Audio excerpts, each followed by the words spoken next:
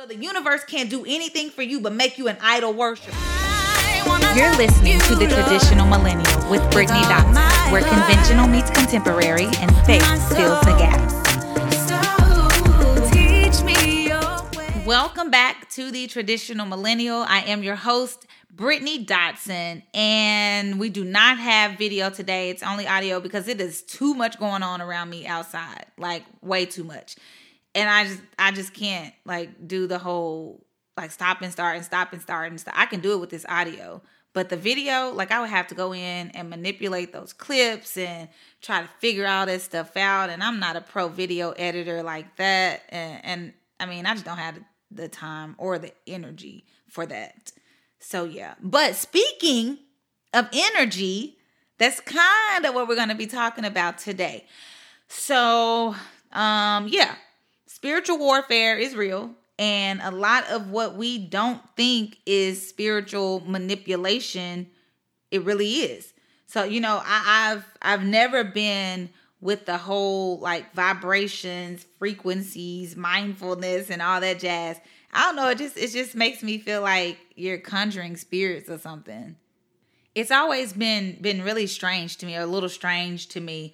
So that's why I try to be cognizant not to use trendy terms, because without proper understanding of the origin and the aim, you don't really know what you're welcoming into your life. That's just like the whole Enneagram conversation. I never was a fan of using those labels to describe myself. I don't know why. It was just always weird to me. And then come to find out, it actually does have its origin in idolatry.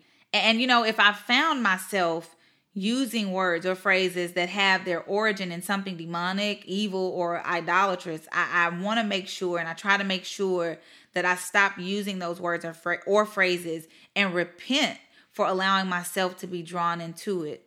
Because what I don't think we realize is that by grabbing on to these trends and these popular ideas, we may be falling victim to spiritual wickedness in high places. And we open ourselves up to being deceived by Satan. So today, we're going to talk about these things and if they should be utilized in the life of a believer.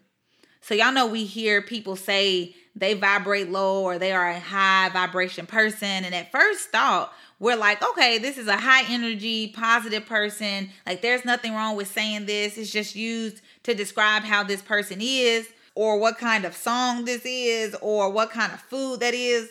Like, I don't know. But this just sounds strange. I don't know if it sounds strange to anybody else, but people are giving spiritual description to foods, like inanimate objects that cannot emit anything spiritual.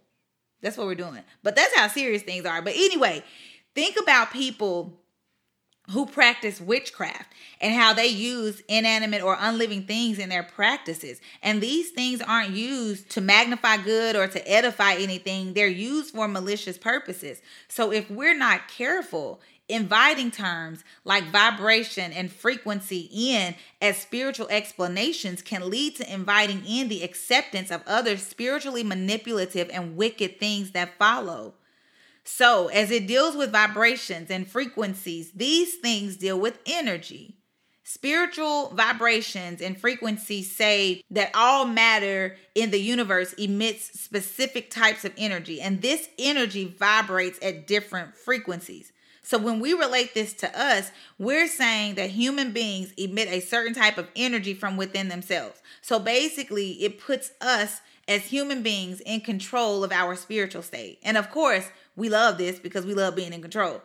But we know as believers that we shouldn't be emitting anything but the fruit of the Spirit, because the Holy Spirit is who should be directing our lives, not our own hearts, not our own thoughts, or even our own spirits, because our spirits have to be renewed to become more like Christ and less like ourselves. So we should not be vibrating. We should be meditating on the word of God.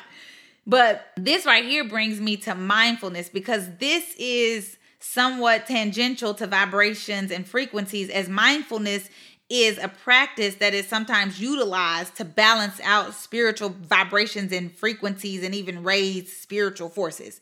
Like that doesn't even sound right. I don't know about y'all. That just sounds just real like bad to me. But anyway, but with mindfulness, this is a Buddhist practice that has been embraced by people who are supposed to be Christians. I even heard a young girl say on a video that Christians can practice other spiritual rituals outside of what Jesus instructs. So outside of Christianity, basically. I even saw just not too long ago a news broadcast advertising mindfulness as a treatment for migraines. So as we can see, this is becoming a widely accepted practice across a lot of spaces. But mindfulness as a Buddhist-driven practice that encourages somebody to develop a full consciousness of everything about you and within you excludes your creator, telling you everything you need to know about yourself. And it excludes him from working within you. Mindfulness calls you to focus on the present moment, and that's it. So it's you paying attention to the sensations from inside of your body and from the outside environment. It's you paying attention to the present thoughts that are floating through your mind, and it's you paying attention to present awareness itself. So it's basically saying that if you detach from everything but the present moment, then you'll gain serenity, insight, a deeper concentration, or maybe even wisdom.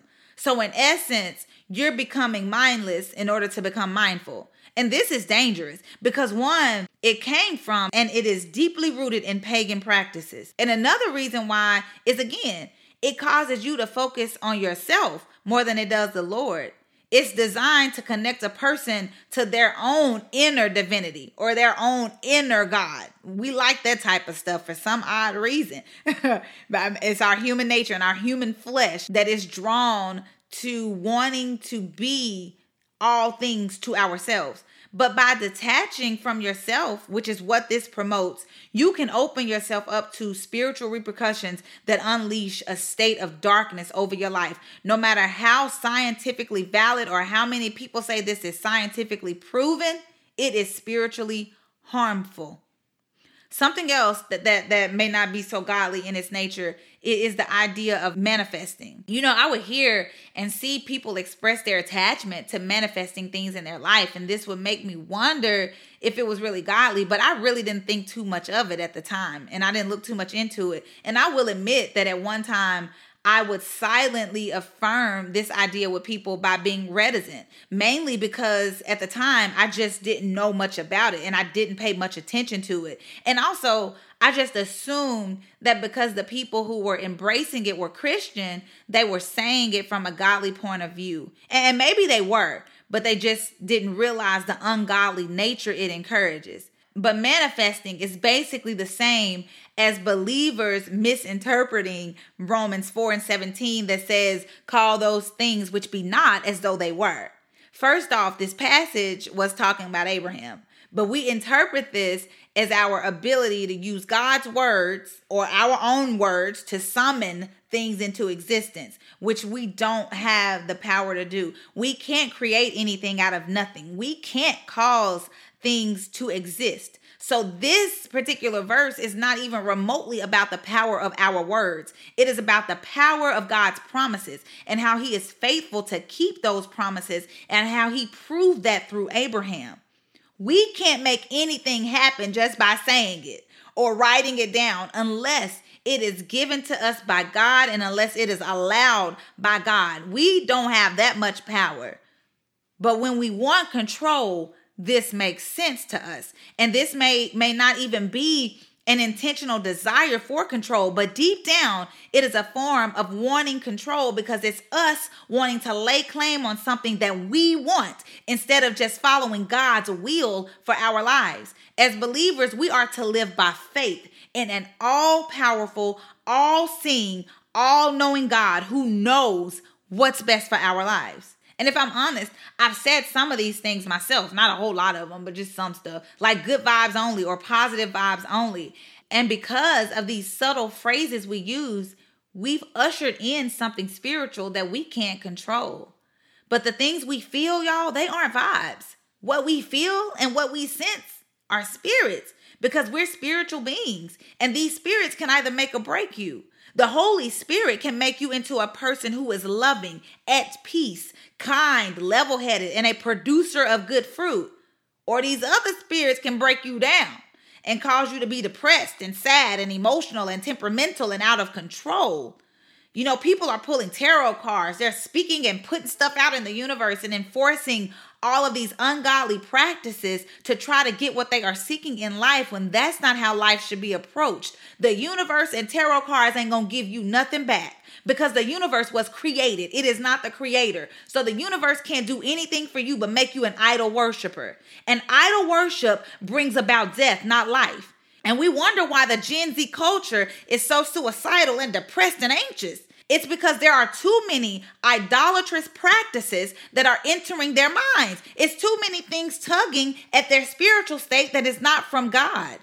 The Bible tells us that whatever is true, whatever is honorable, whatever is just, whatever is pure, whatever is lovely, whatever is commendable, if there is any excellence, if there is anything worthy of praise, think about these things. We're to filter our thoughts through the Holy Spirit because we have taken on the mind of Christ. Vibrations, frequencies, mindfulness, and manifestation are practices that are the complete opposite of what God is calling us to do.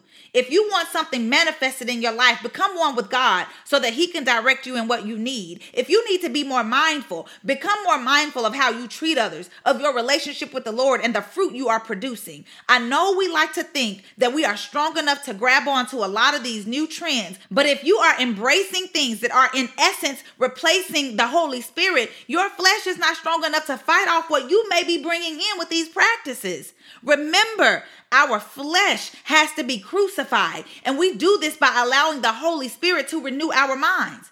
Well, if our minds are in other places that are void of God, then that gives our flesh and the enemy an opportunity to come in and overpower us. And the reason being is because we invited it in.